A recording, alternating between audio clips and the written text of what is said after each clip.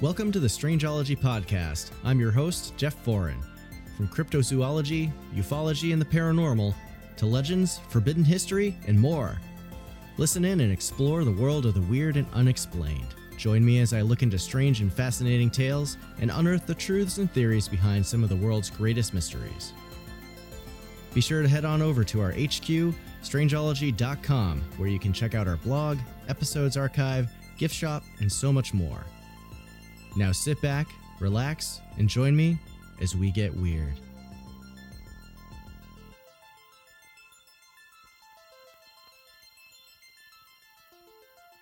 All right. Hey, everyone. Welcome back to the show. It's been a minute.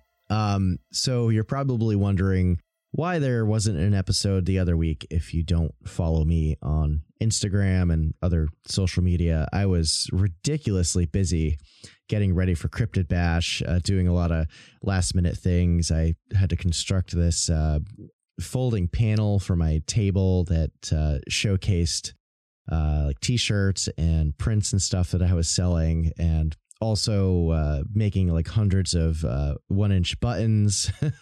So it was a lot of work. And on top of that, I was in the middle of editing together a new top 5 cryptid video for my YouTube channel. It's on the top 5 cryptids of Washington State, and if you haven't checked it out yet, definitely do. It's up there. It's been live for a couple weeks, and it would help me out a ton if you did the standard like, comment, subscribe, and shared it with friends and stuff. Would really appreciate it. Had a lot of fun making that one, and I've got a couple other short analysis videos that I've uploaded recently too, kind of looking at some videos that were going sort of viral, and just kind of see what the deal was with those. And those are fun to do. So I'm going to try to do more of those in the future to kind of add more stuff over on my channel. So yeah, we'll see how that goes in the future.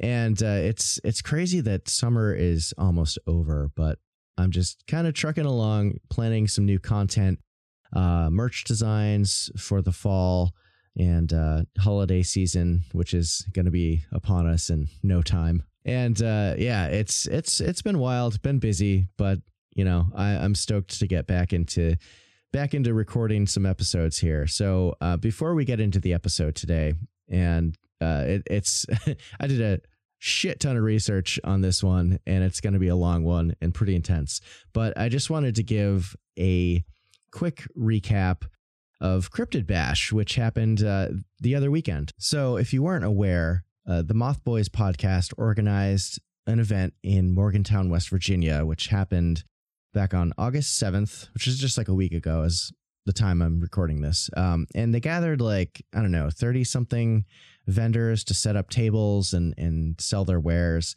And I drove down to Vend. They invited me to come down. And I was like, hell yeah. And it was, if it was a straight shot, it was going to take me like 10 and a half hours, but you got to stop. So every once in a while for a break. And so it took me 12 hours to get down there. I drove down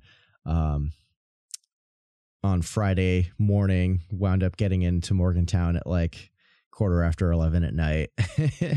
Got like 5 hours of sleep, got up the next morning, and made it to the venue and set up. So it's been a long time since I've pulled a drive like that. So I guess I made it. I'm not too old yet. But yeah, Cryptid Bash happened at this rad art and show space called Morgantown Art Party, right in downtown.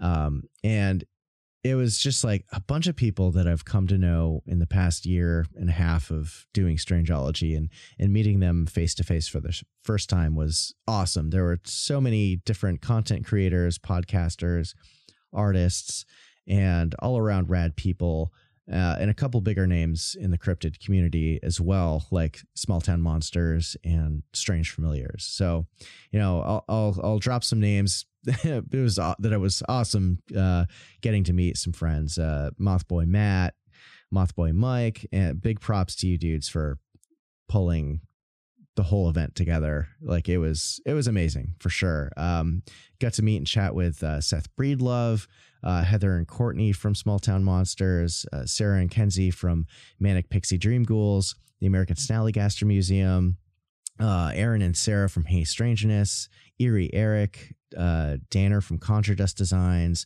Robin and William from Mystic Novelty Company, Chad from Appalachian Huntsman. Who else was there? Oh, Tyler Strand, who you may know from the Hellier series from Greg and Dana Newkirk, showed up, which was rad. And he like stopped at my table and we chatted for a minute. And thanks, Tyler, if you're listening, for grabbing one of my Mothman stickers from my table. That was pretty cool. Asher's from Wednesdays We Talk Weird was also there. Jonathan Dodd and his brother Joe, Easton Hawk, and Andrew from Strange Days Zine. It was a solid crew of people there, and there were tons of other people I'm probably forgetting. But the event went far better than expected from what I heard, and tons of people showed up, and it was pretty overwhelming at times, but it was totally awesome. And if I've learned lessons from vending at events for the future, it's that I need to bring a cooler or something with food and extra drinks for the day, because I had to duck out near the end of the day to run to a convenience store around the corner because I was just dying. And B, I need a helper for my table because it's hard to keep up with the constant flow of people, especially if you need to, tap out and you want to go network and talk to folks and maybe stretch your legs a little bit. So hopefully at the next event I'll have some help with me. But thanks again to Moth Boys and Morgantown Art Party for making Cryptid Bash happen. And thanks to everyone who came out to the show and supported all the different vendors, myself included. I'm definitely looking forward to Cryptid Bash 2 next year and more events in the future. So if you didn't go this year, you'll definitely need to come to the next one. All right, folks. So that's enough of that. This is my first research-oriented episode in a few months, actually. I think since May, when I last did the episode on the Grand Canyon Lost City. And then I did a whole series of interviews back to back. And I was planning on trying to splice in a few research episodes in between, but with getting ready for Cryptid Bash and everything, it just kind of worked out that it was just like 5 in a row that were all interviews, and they were all super fun and awesome. And I've got a growing list of people that have reached out to me or that I want to reach out to book new interviews for this fall. So I'll try to do them like sporadically rather than back to back. But before my, I guess season 1 of this show is over, I think I'm going to try to end it at 20 episodes and then take a few weeks off from doing episodes so I can, plan out logistics of all that stuff and then start on season 2. But yeah, I wanted to get back into researching and presenting some interesting topics that I've been reading about lately for everyone out there. So kind of like back to basics. And I figured since I was just at Cryptid Bash and it's been a while since I've covered a cryptid on the show, I'd dive into a real mysterious cryptid, or rather like a creature or entity. It's, not necessarily a cryptid. We don't really know how to classify this yet, but let's jump into it.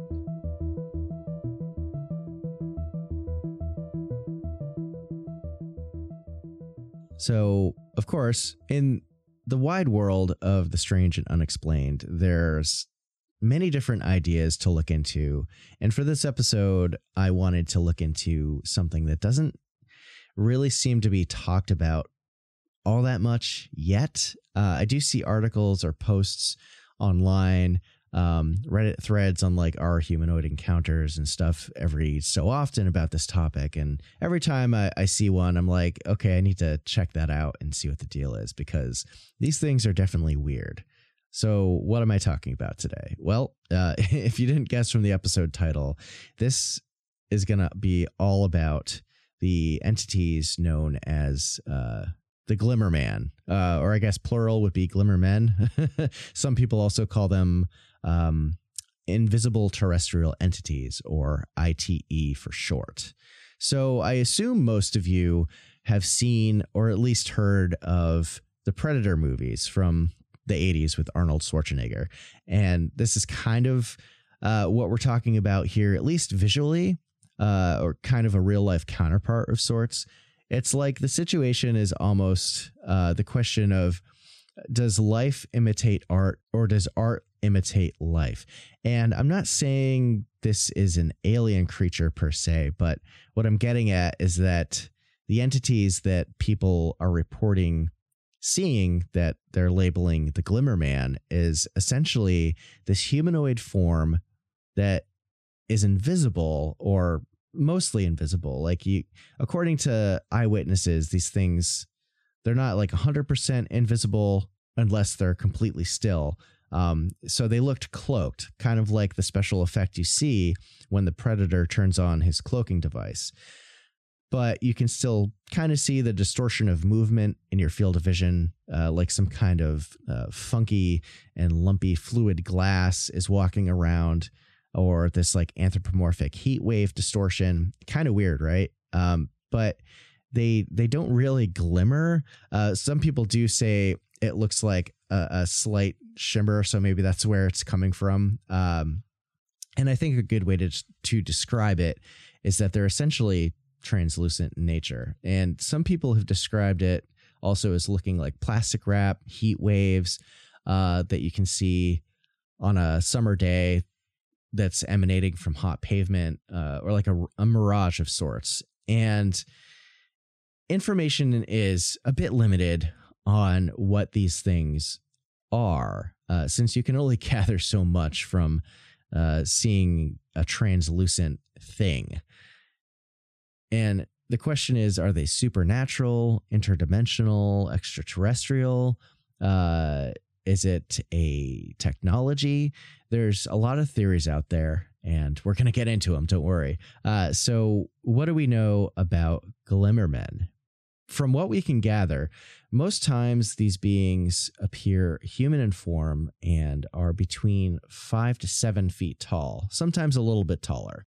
The majority of encounters with them seem to happen deep within forests in the US, but there's also reports of similar entities from all over the world.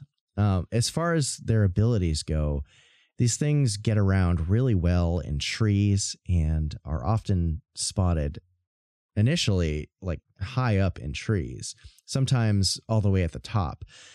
And perhaps more disturbingly is there's a number of accounts of people that see these things in their house. They're just hanging out, and all of a sudden they see this like weird humanoid looking translucent distortion that's like moving through the house, which might be something else, but we'll get into some stories about that later. So they're reported to have great agility. They've been seen being able to easily climb trees or jumping down from them at great heights that would either severely injure or kill a person. And they've been seen swimming. They can move inhumanly fast, especially within dense forest. It seems like they don't have any issue navigating that kind of terrain. So people who have encountered them have also noted that they can hear and feel the physical effects of their movement, from sounds like hearing their feet walking in the woods or seeing the manipulation of objects around them due to their moving through environments like bushes or tree branches being pushed out of the way. And there's also, if they jump out of the tree, people will report hearing a thud on the ground, or in cases where people have seen them in their homes or something like that, they might walk by the person and they feel like the movement of air as they go by, which is super creepy. And it's also been reported by people that these Glimmerman beings will make a clicking sound, kind of not too dissimilar from the Predator, or the sound effect used for like certain dinosaurs in Jurassic Park, for example. So it's a pretty like creepy thing all around. And even if these things aren't necessarily aggressive or really attack people, it would still be pretty damn disturbing to run into something, but not really be able to see it and kind of assess the situation other than to, run away. So whatever they are, they're at least physical to our reality to some extent. It's like humanoid chameleons or an octopus that can blend in with its surroundings. And what's interesting is that if a person does manage to spot them, they seem to get startled a bit and they try to kind of duck out of the way and hide. And most of the time they'll try to exit the area and then people don't see them anymore. But really the best time to be able to see them is when they're actually moving, so you can observe the distortion of light, because when they're completely still, their cloaking ability makes it almost impossible to see them. But it is also reported sometimes that when people do encounter them, they might get followed. If, someone's leaving the woods, like they get a little spooked, these things will track you until you're out of their area. So it's unlikely they're afraid of humans, but it could be they're curious, or maybe there's some other motive, like you're in their territory and they're just trying to intimidate you to get you to leave. So now let's get into some witness stories, because this is really the bulk of the information that we have out there of these things. The earliest accounts that we have in the modern day, at least, seem to go back to at least the 1970s from what I was able to find. It's entirely possible there's similar types of stories that are way older, but there's so many stories. So I just kind of tried to cherry pick a few here that were the most interesting and maybe a little bit more recent. So this first story I want to go over comes from someone simply going by the alias M. And they had a strange encounter in their childhood. Between 1973 and 74, M was 7 years old, and their family lived in Mission, Texas, in this new trailer park. And there was only a couple of other people living there at the time that were spaced pretty far apart. I guess this trailer park was on about a 30-acre plot. It was surrounded by a bunch of orange groves and forest, so it was relatively rural, not populated at the time. And one morning, M woke up before the sun rose to look outside because they heard this sound coming outside of the window of their room. And M thought it was probably just coyotes, and so they stood up on their bed and looked out the window to kind of just scan the yard. And there's no coyotes out there. There's nothing at all. However, when M looked over towards their mother's car, they saw this large, clear outline of a seemingly transparent person, like around 6.5 to 7 feet tall, that was bulky and definitively humanoid. And M noticed this being turned towards them. And although they couldn't really see what it was outside of the outline of it, M felt like they were being stared at for several seconds by this thing before it slowly turned and walked off into the darkness of the early morning. Now, M ran to go wake up their parents, but they just said it was probably a bad dream. Isn't it always?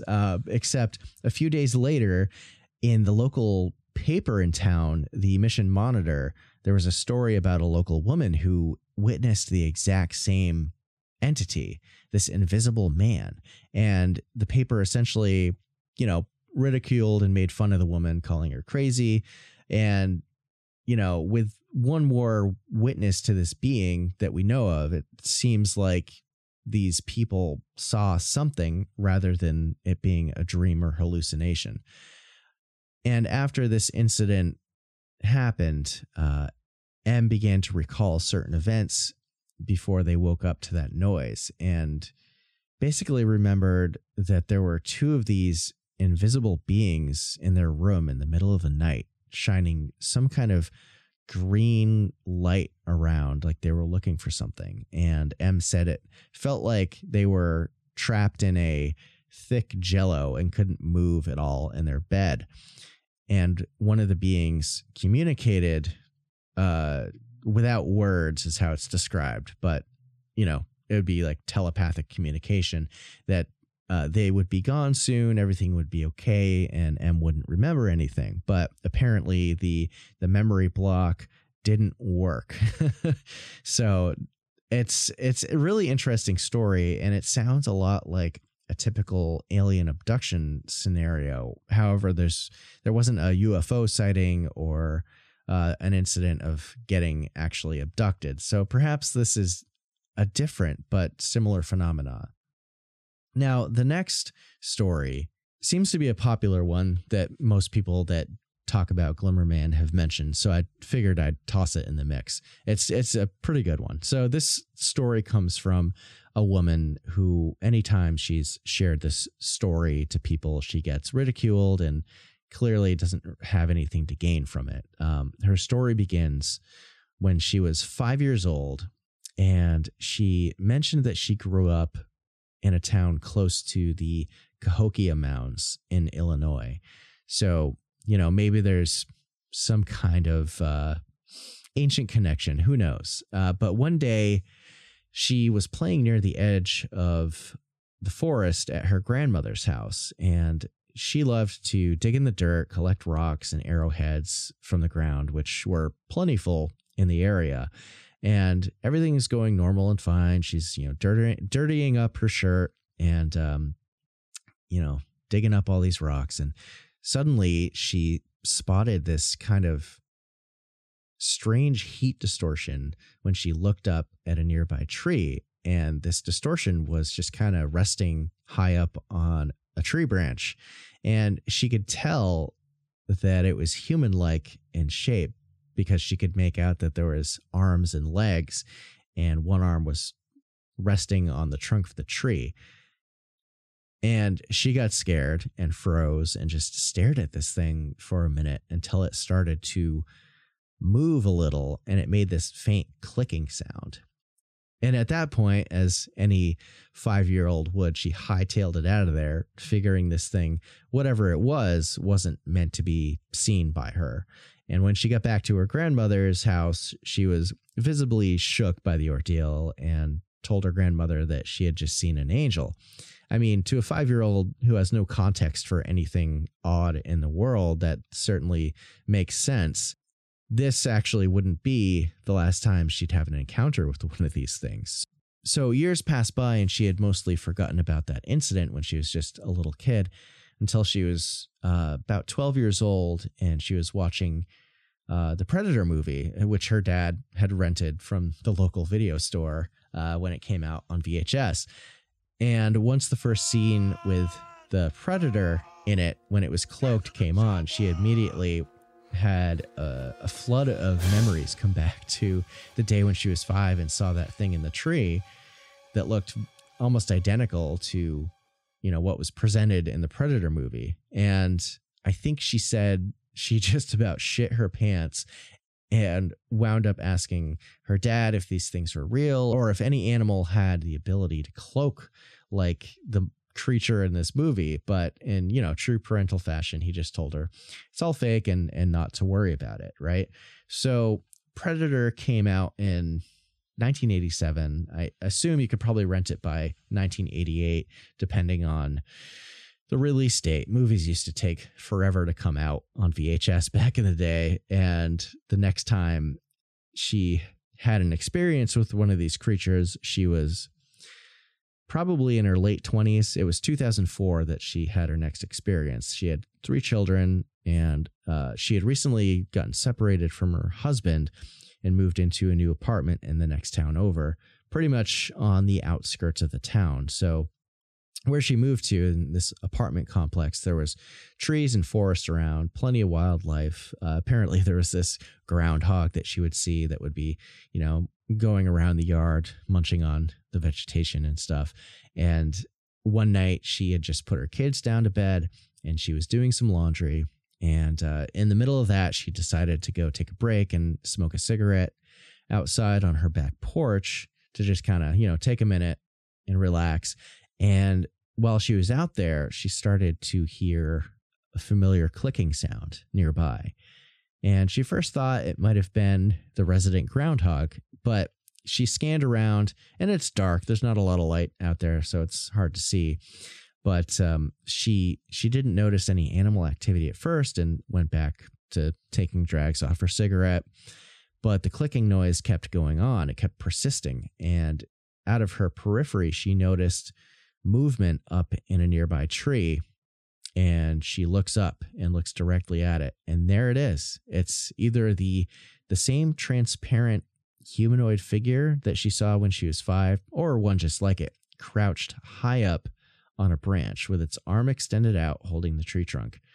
And I guess she immediately thought this thing was the same being and it came to kill her or something because she had witnessed it when she was 5, but we're not sure if it's the same individual. So she ran inside, naturally, locked all the doors, made sure all the windows were locked, and she turned off all the lights in her place and planted herself in the living room and stared outside the living room window for a good 10 minutes to see if she could catch a glimpse of the creature. But it's so dark, and when these things aren't moving, like, they're practically invisible. So she couldn't make out anything.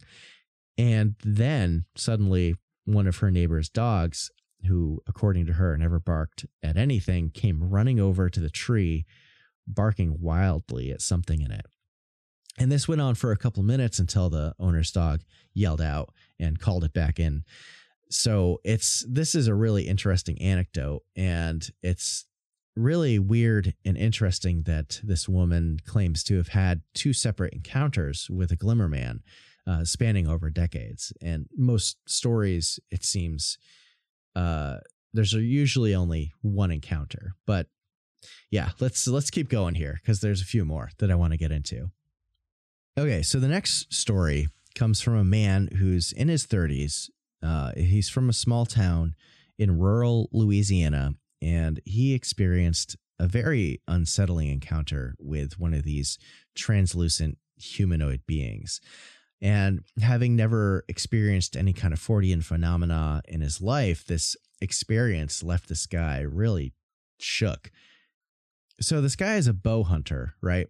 And during August of 2017, he and his cousin, who he always goes hunting with, decide to go deep within the woods of the Kisatchie National Forest, which they keep going well off the beaten path to scout around for good spots to hunt deer, putting up trail cameras, camping around the area just to find the best areas to hunt and give them an edge for the upcoming deer season.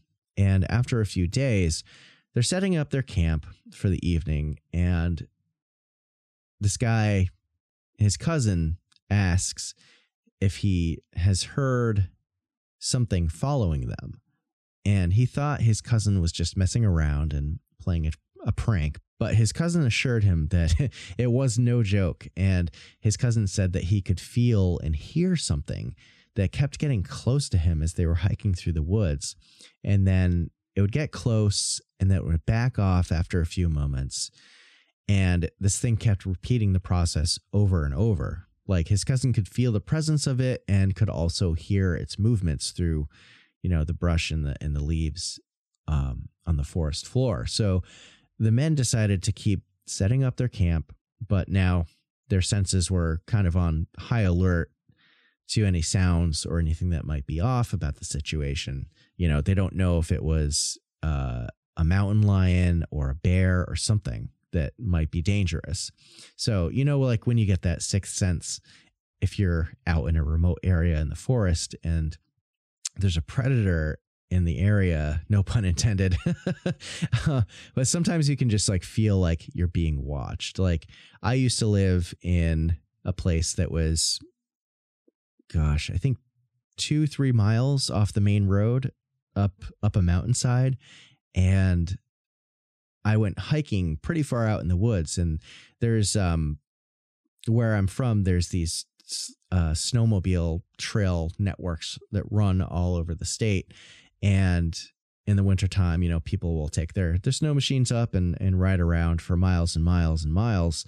And I went hiking and found one of these trails in the early spring one year and was just kind of walking around. And there were stories that there was a big cat that lived up on the mountain, and saw some weird prints and stuff. But eventually I started getting the feeling like I was being watched, and it was a really weird feeling that came over me. I was like, I got to get out of this area, like calmly and quickly. So I left, and went back to my house that I was living in at the time. And it was definitely a spooky experience for sure. And I'm not sure, it was probably a bobcat or something. But who knows?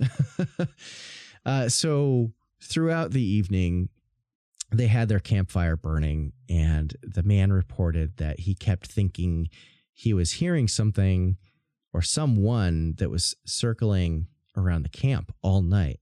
And he even thought that he saw some kind of shining, glimmering thing in the darkness of the forest nearby throughout the evening. I mean, that alone would make me say, nope, we're packing up and getting the hell out of here. And I guess he wound up falling asleep, had his pistol right next to him just in case there was like some psycho out in the woods or a big cat or something that might harm them in the middle of the night. But thankfully, nothing happened. So the next morning, they decided to carry on with the scouting trip. They packed up their camp and continued hiking through the forest for the whole day, searching for more spots to hunt at. And they stopped around midday to make some lunch. And this guy had this little pocket stove that he would use to cook up freeze-dried food.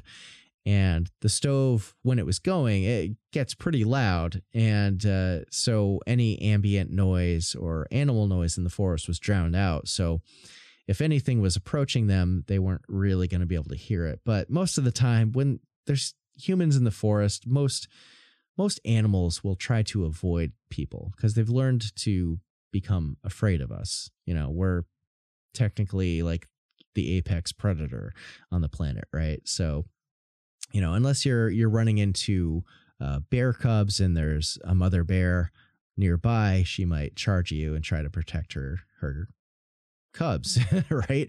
Or if there's like a really hungry animal.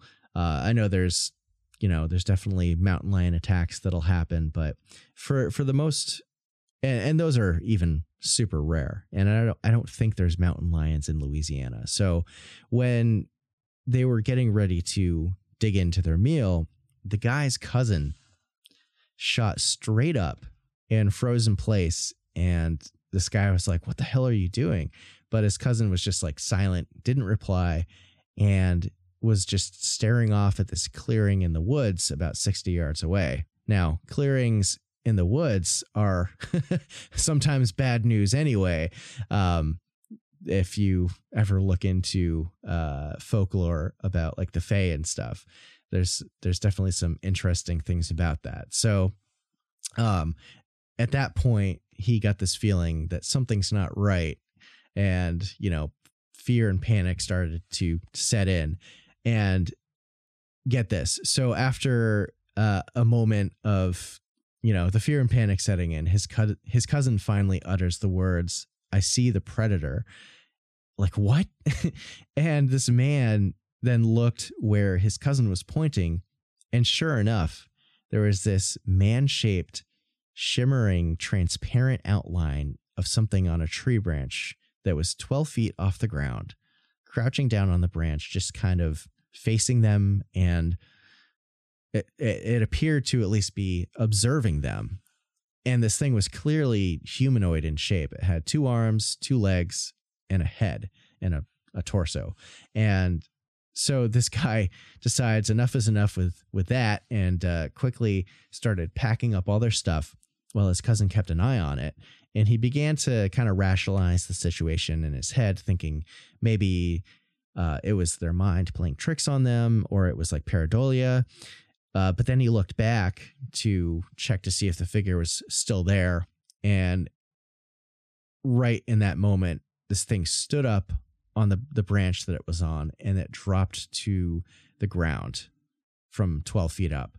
They heard it land. They heard like the thump on the forest floor. And he said when it stood up, it looked like it was like maybe 5 feet tall. And then this thing backed up to the tree for a moment to kind of like duck out of the way. And then it started coming towards them. And apparently it covered 10 yards in this like fluid movement, like super quickly. It was like there in like a second.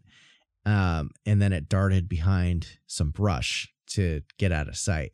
And in that moment, this guy and his cousin just booked it out of there, which I think any sane and reasonable person would do, being confronted by something like that.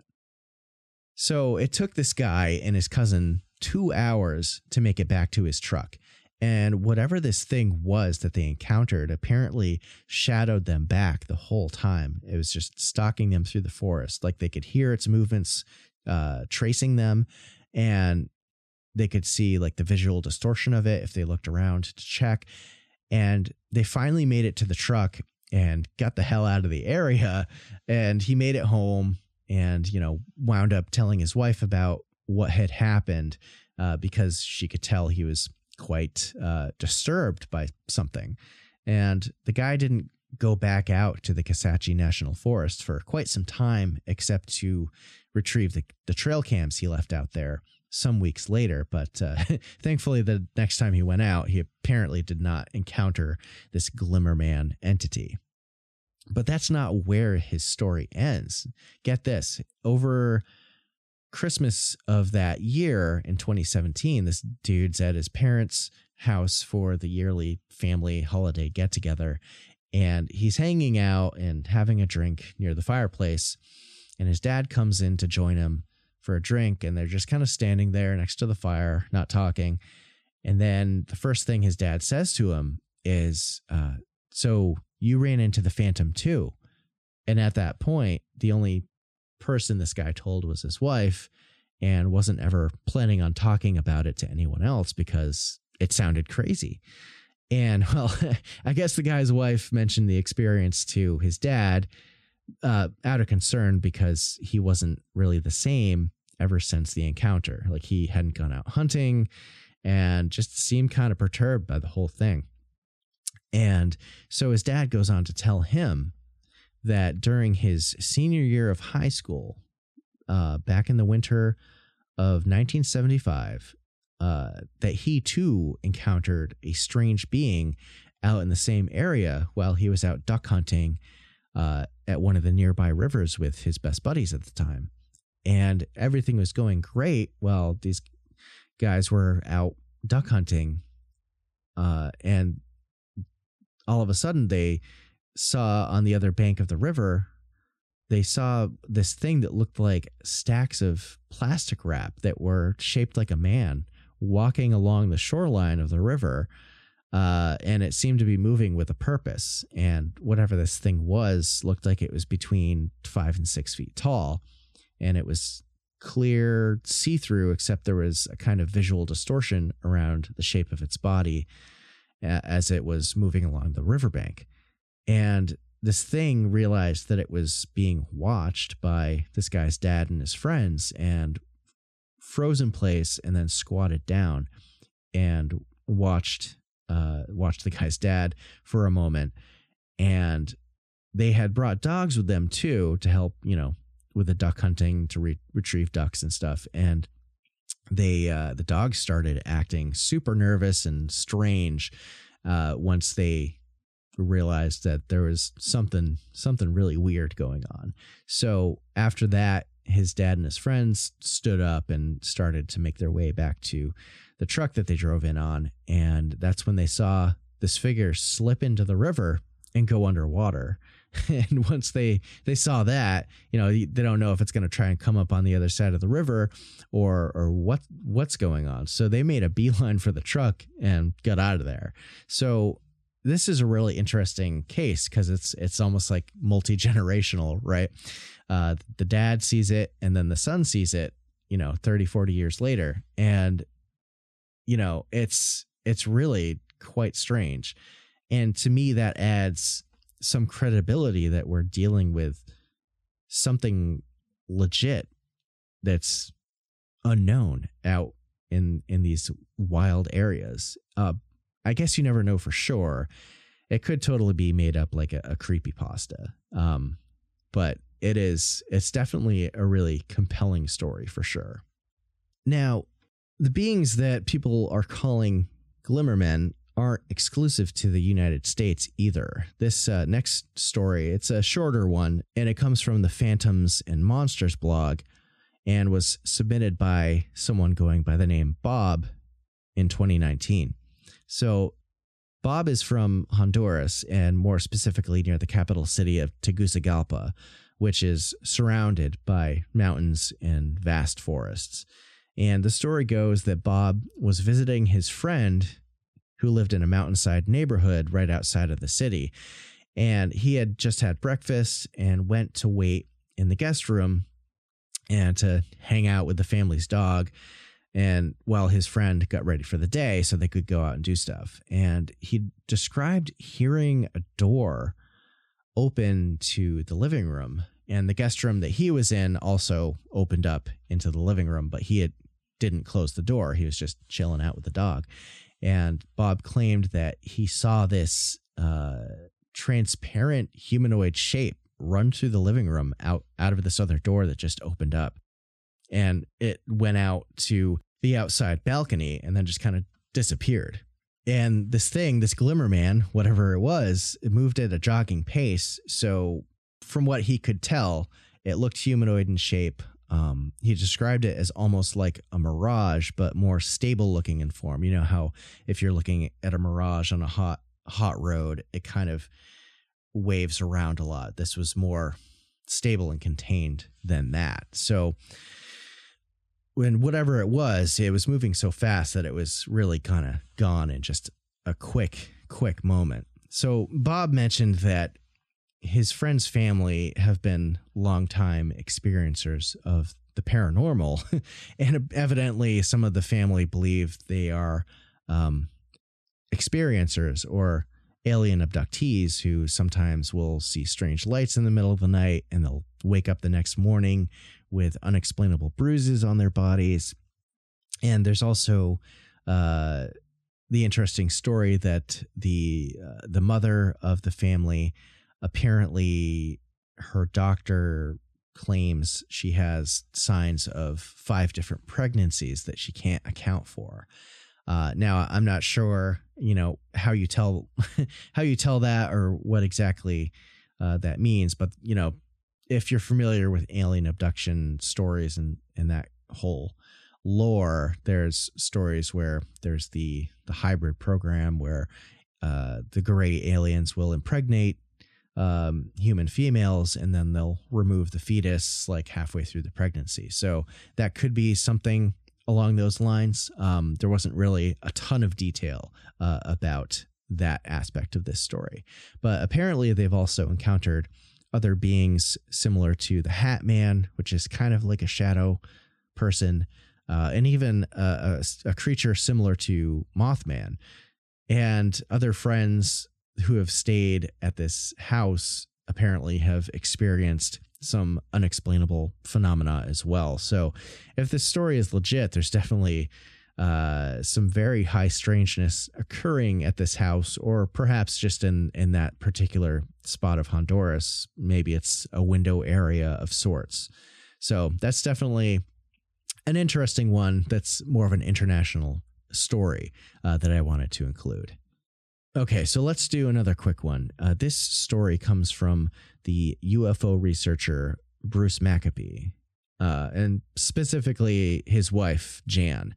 So there's this whole page on Maccabee's website which you can find. I'll link to it in the show notes. But similar to the hunter's story I already mentioned, Bruce's wife Jan was out bow hunting back in 2010. It was September 29th. And she was in her tree stand 15 feet up off the forest floor. And she went out that day to test out some new gear. And it was early in the evening. I guess she didn't prefer to go out too early in the morning. So she was kind of just hanging out, chilling in the tree and texting friends to kind of keep herself occupied. And it was around 6:21 p.m. and she apparently took a selfie. And shortly after that, the woods, which had been full of animal chatter, went silent. So all of a sudden, it's the infamous Oz effect, which comes into play. And Jan thought maybe a coyote or a big cat might be passing through, since whenever there's, a predator nearby, local wildlife tends to quiet down, and humans included. But Jan was hanging out up in the tree and was staying pretty quiet. So probably she was a little bit undetectable to most of the wildlife in the area. It's like no birds or insects or squirrels were making any noise. And after she realized that was going on, everything was strangely quiet, she texted one of her friends to tell them that this was happening and how odd was this. And it was right then that she claimed she saw this weird visual effect moving across her field of view, a mere 15 to 20 feet away from her, and also 10 feet higher in the trees, so 25 feet off the forest floor. And she described it as if she was looking through a plastic wrap or a heat distortion emanating from a hot road, and was very similar to the effect, again, of the predator being cloaked in all those, action movies. And Jan rubbed her eyes, thinking she might have had a floater that was passing through her field of vision. But sure enough, when she looked again, this thing was still there, and it was moving along until it disappeared. And then once it was gone out of sight, the forest came alive with sound again. And Jan actually tried to take a picture of the distortion, but it's really a crappy picture if you go check it out on the webpage.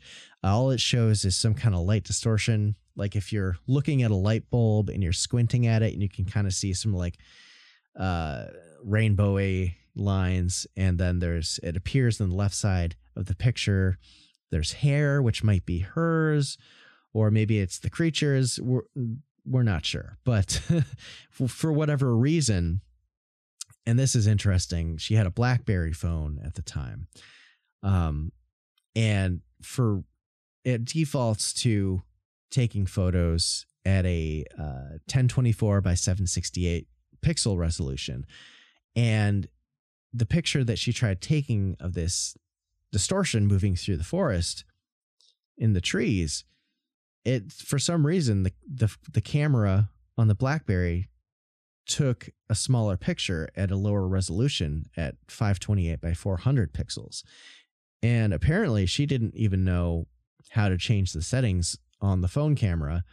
So there's an additional element of some high strangeness here beyond seeing like this otherworldly thing moving through the trees, where maybe it potentially affected the technology. So the picture of it couldn't be taken and would be distorted.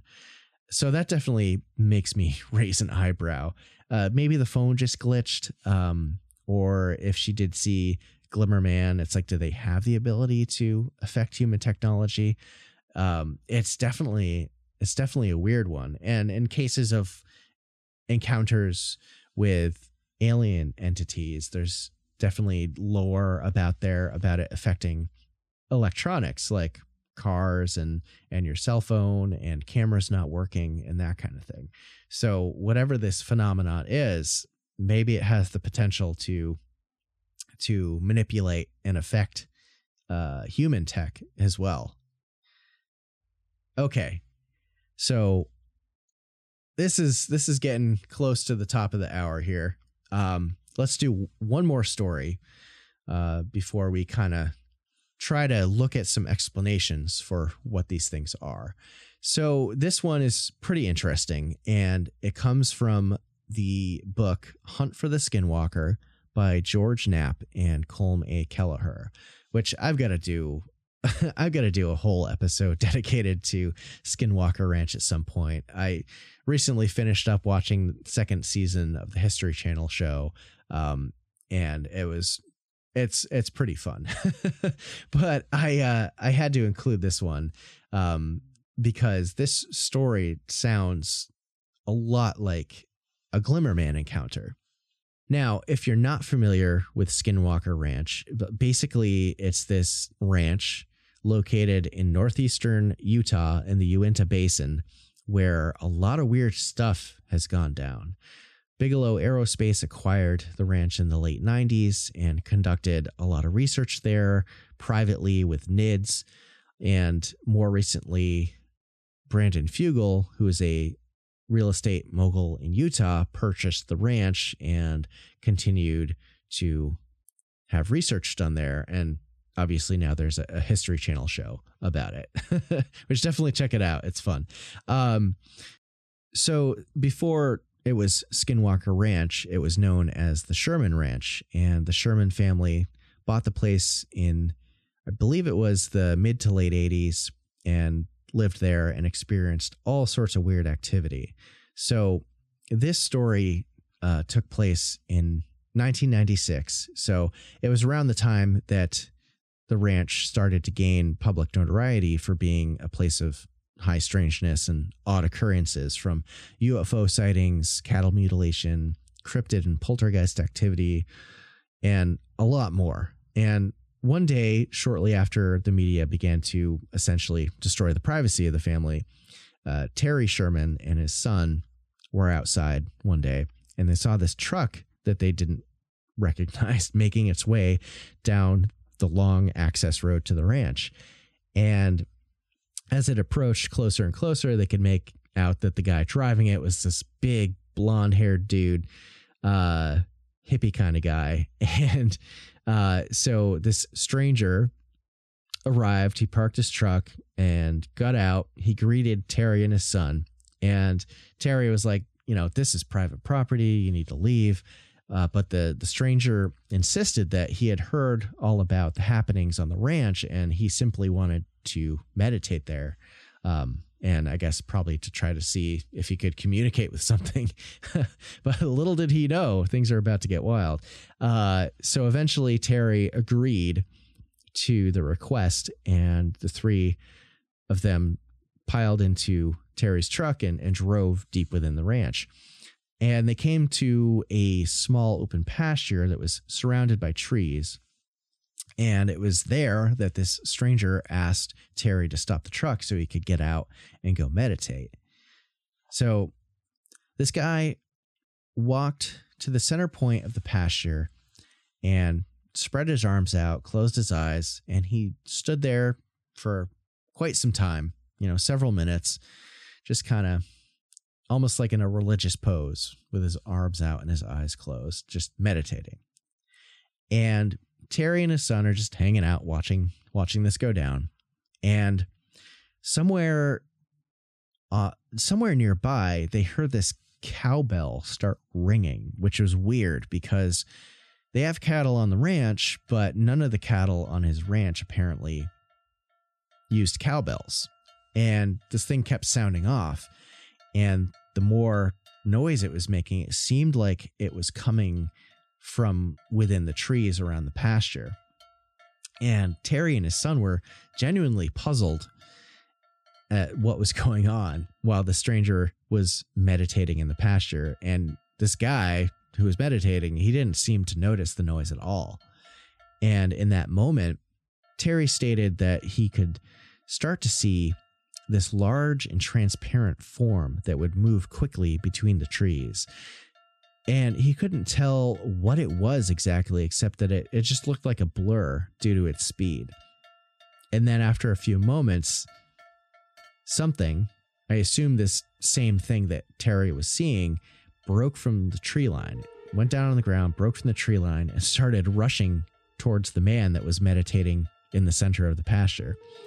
And even though it's like the middle of the day, sunny out, you can see everything, Terry said he was unable to see what it was exactly and described it as resembling a heat distortion, and was shimmering and also wraith-like, which is an interesting description. Which wraith-like to me kind of sounds, supernatural, ghostly, right? I think that's probably a fair assessment. But Terry was just about to try and yell out to warn this blonde dude, but the entity that was heading his way was already on top of him in just a couple of seconds. And Tom later calculated the time it took for the thing to reach the stranger from the tree line to the center of the pasture, and he thinks it was probably traveling in upwards of 60 miles per hour, which is insane. Clearly impossible for a human, and also most land animals. This creature, or whatever the hell it was, stopped a mere few inches from the stranger and then let out this huge roar. It was described as sounding half like a bear, half like a lion, and it echoed throughout the ranch. And the stranger naturally jumped back like 10 feet and fell down, was screaming for his life.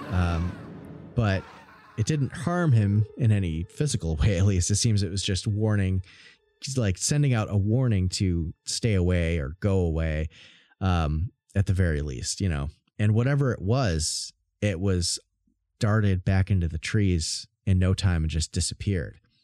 So Terry and his son escorted this guy who was like still screaming, totally traumatized by what just happened, back to his truck. And the stranger was like, the land is cursed and I'll never return here ever again. And then they watched him drive erratically away off the ranch. And, the experience shook Terry and his son too. And sometime later, they wound up watching Predator again with this movie, right? And when the first scene comes on that shows the Predator being cloaked up in the trees, they jumped up and were like, that's what we saw that day on the ranch. So it's, there's a lot of similarities with these stories, especially with all the mentions of the Predator movie. So you really got to wonder, is this real, or are people imagining things? There's so much anecdotal stuff out there. So let's take a quick break. And when we come back, we'll go into some more information about the Gliver Man and take a look at some possible explanations for what these things are. All right, stay with me.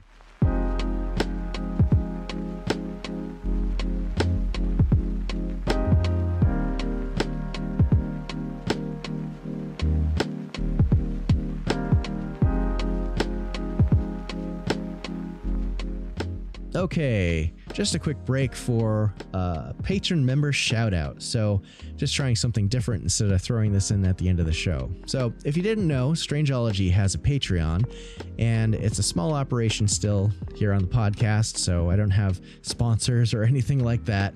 But I have a group of really awesome patrons who help make the Strangeology podcast function at the level it's at now.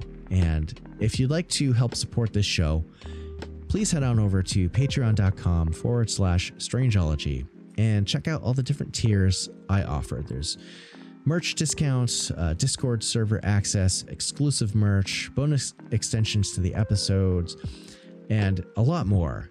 So big shout out to my patrons, Alex Dorgan, Alyssa, Mystic Novelty Company, Appalachian Huntsman, MetaZoo Games, Greg Morrill from All the Weird, Roberto Martinez, Sean Colon, Miranda Jarnot, John Hickenbottom, Sarah Sherg, Maureen Asmat, Prepared Wolf, Kathy Howard, and Gail Frederick. So if you're looking for a way to support what I do here and you like what I do, please consider signing up to become a patron. It'll help me out a ton, and I super appreciate it so much. All right, now let's get back to the episode.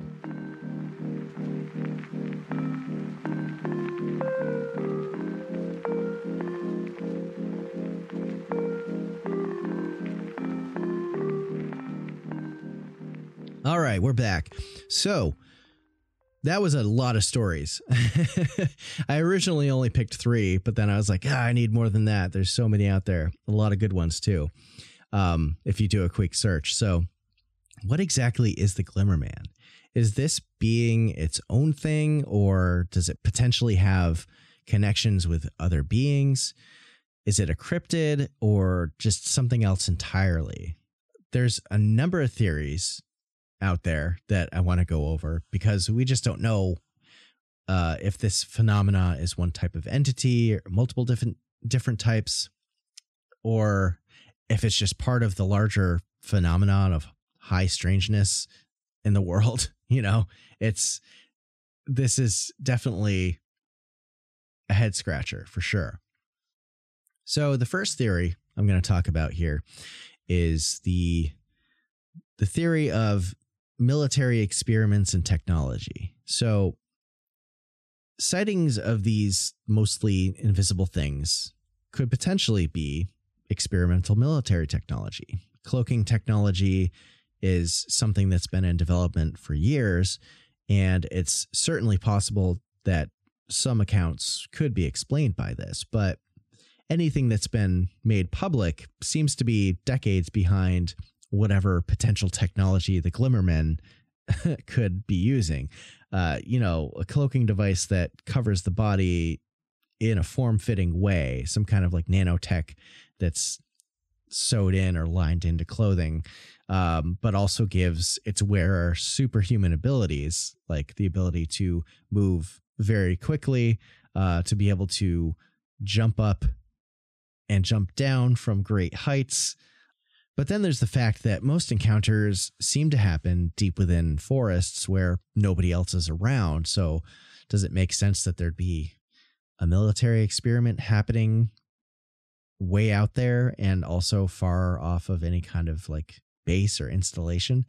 And then ones that are seen near civilization, stories talk about these entities letting themselves into people's homes and just kind of hanging out until they get noticed, and then they leave quickly. Oftentimes they'll leave the door open, like jerks. And I feel like chances are it's only a small number of sightings that could potentially be explained by an experimental cloaking technology.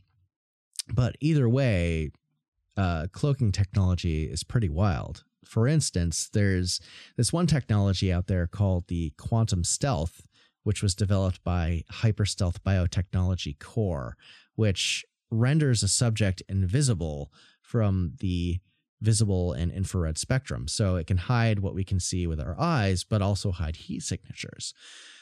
And it's basically made of a material that bends light around it. But in most demonstrations that show it as being applied on this like rigid shield-like panel that's freestanding, and not something really wearable unless you're holding it like a shield. It doesn't wrap around your body completely. I'm sure they could potentially make like a cylinder that you could hide in, but you still see the distortion.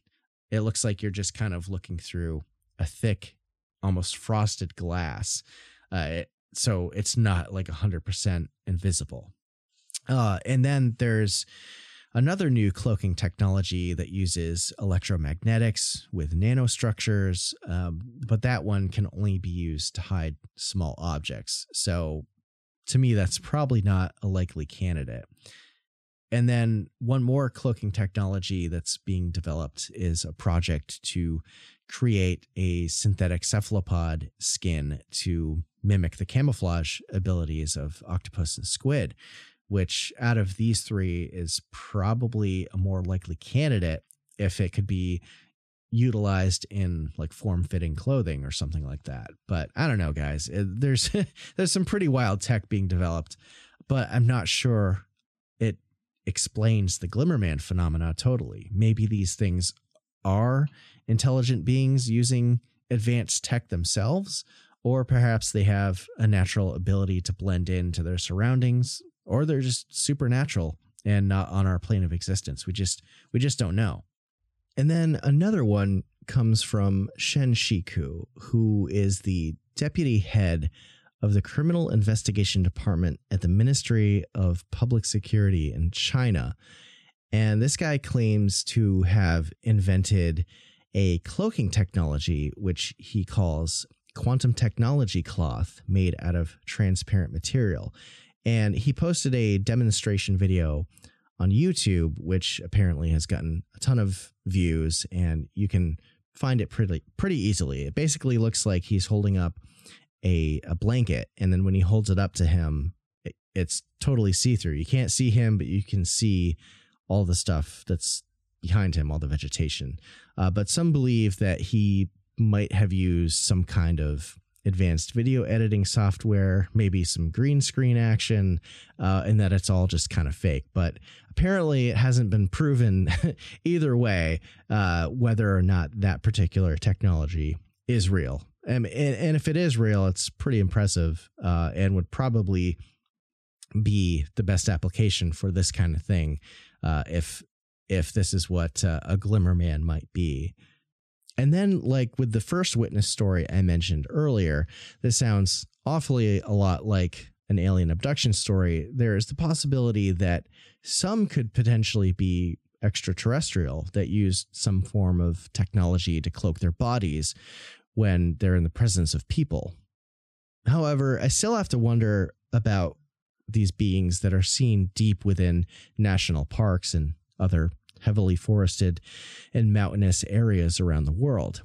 There are scientists and researchers who look into the alien and UFO phenomena that think it's entirely possible or even a reality that aliens are here and live among us, but we either can't see them or they find some kind of way to blend into human society.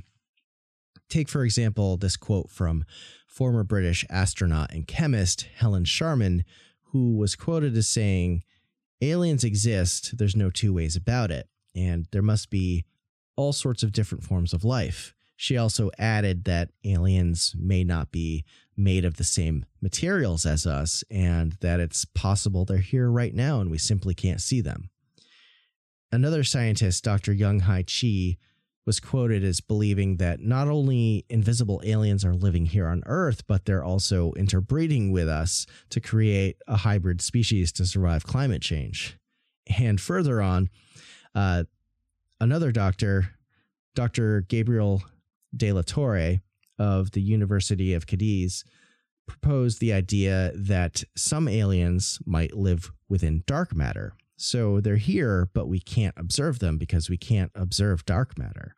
And he said that what we're trying to do with this differentiation is to contemplate other possibilities. For example, beings of dimensions that our minds cannot grasp, or intelligences based on dark matter or energy forms, which make up almost 95% of the universe, and which we are only beginning to glimpse. And interestingly, one little more piece for the alien hypothesis is that there was this paper published in 2016 for the American Journal of Modern Physics that was called Apparent Detection via New Telescopes with Concave Lenses of Otherwise Invisible Terrestrial Entities. And it was written by this quantum physicist named Ruggero Maria Santilli. And apparently Santilli and this company, Thunder Energies Corporation, developed what they called the Santilli telescope. And this telescope is supposed to be able to, with its technology, be able to observe entities that are invisible to the naked eye, entities that particularly move around sensitive areas like military installations. And, you know, there's a whole thing with this too about this technology being used to spot alleged enormous creatures that live high up within the Earth's atmosphere that we can't detect with our eyes. And he goes on to claim that it can detect antimatter galaxies, antimatter asteroids, antimatter light, which I guess would be antiphotons. I'm not sure of the legitimacy of any of all that. And, you know, as I was researching this part, a lot of people are like, oh, this is bogus. This is totally bunk. You know, there's no such thing as antiphotons or whatever else. So, take that with a grain of salt. I'm not claiming this technology is legit or not. I honestly don't know because I'm not a quantum physicist, but it is interesting to note that there's people out there that are trying to develop technology that can see things that aren't part of our visual spectrum. So yeah, take it with a grain of salt. All right. So one cryptid that there's some lore on that could potentially explain some sightings could be the Mantis Man. Now, this creature was originally sighted around Hackettstown, New Jersey, near the Muscatong River, and essentially people described it as seeing this human-sized praying mantis being. Like, think the old 1990 movie Meet the Applegates with the mantis people from South America who disguised themselves as humans and moved to the U.S. to live in the suburbs. Does anyone remember that movie? That was a weird one. Anyway, the Mantis Man was reported to have a triangular head, large black eyes, and a greenish brown exoskeleton. And apparently it also had the ability to naturally camouflage itself and become invisible, but only for short periods of time and just like little bursts. So when you read or hear of accounts of Glimmermen, they're usually working their way through an area for 15 to 20 minutes, or if it's following you, it's always in that cloaked state. So that to me doesn't sound like the same creature. If Mantis Man can only cloak for a few moments at a time. And, then there's also the fact that most people describe the Glimmerman as being human in form, not insectoid. So this one is probably not the culprit. All right. And here's one final potential explanation, which I think is pretty interesting. If we look across the world of folklore, in this case from Southeast Asia in countries like Malaysia, Brunei, and Indonesia, there are stories of this supernatural race of beings known as the Orang Bunyan or Bunyan people. And according to the legends, they definitely have some similarities with Glimmerman stories. First off, these Bunyan people are said to be invisible to most humans except those who possess an ability known as spiritual sight. And the term Orang Bunyan actually translates to hidden people or whistling people, or more commonly as elves in some instances. So it's said, I guess, that from those who can actually observe them, they look just like us. And the only real noticeable difference is the lack of a philtrum, which is the little divot that's above your upper lip and under your nose. So these beings are said to be benevolent for the most part, and were even known to intermarry and have children with humans, which wound up being invisible children. So they are said to have supernatural abilities, and they need to be given an offering, or a ritual must be performed if you want to go into their territory. And if you trespass into their territory without doing that, they're probably going to mess with you, which is interesting because it seems like a lot of the times when people have encountered these things in the woods, they're in a super remote area, miles from civilization. And once they start noticing these things, they sometimes get chased or pushed out, like they were trespassing somewhere they weren't supposed to be. And the super speed and agility that they have, not to mention the cloaking ability, I would say that's pretty supernatural. And it seems like there could be a potential connection here.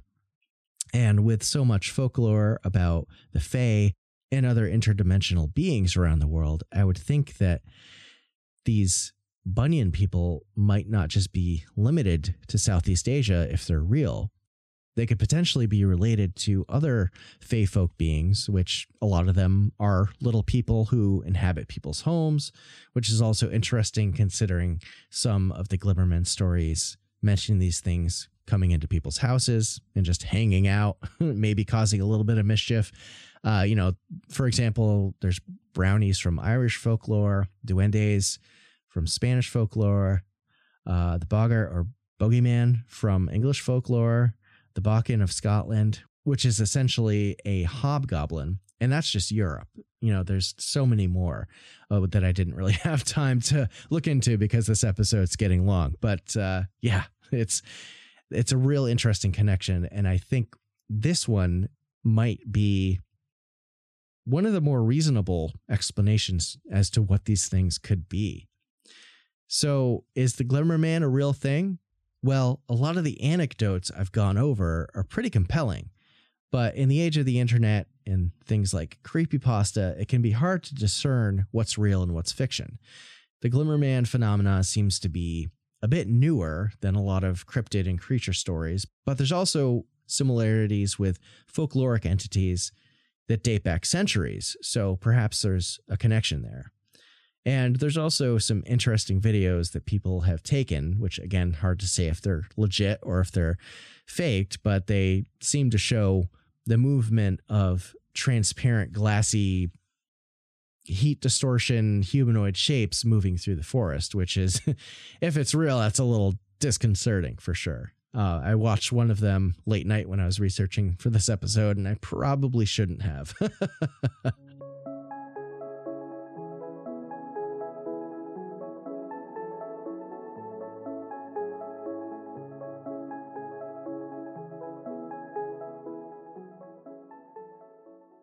All right. And that, my friends, is where I'm going to leave this episode today. So I hope you enjoyed it. I definitely could do probably a part 2 on this at some point. There's definitely a lot more stories, and we just don't know what these things are. And yeah, so probably do a follow-up at some point. So we're going to take a quick break here. We've been going for quite a while, and definitely for my patrons, stick around after the break for Strangeology Beyond, where I'm going to dive into some interesting cases from Missing 411 and speculating on perhaps a potential connection between Glimmer Man and other similar entities being involved with them. And thanks, as always, to all my listeners for downloading my show.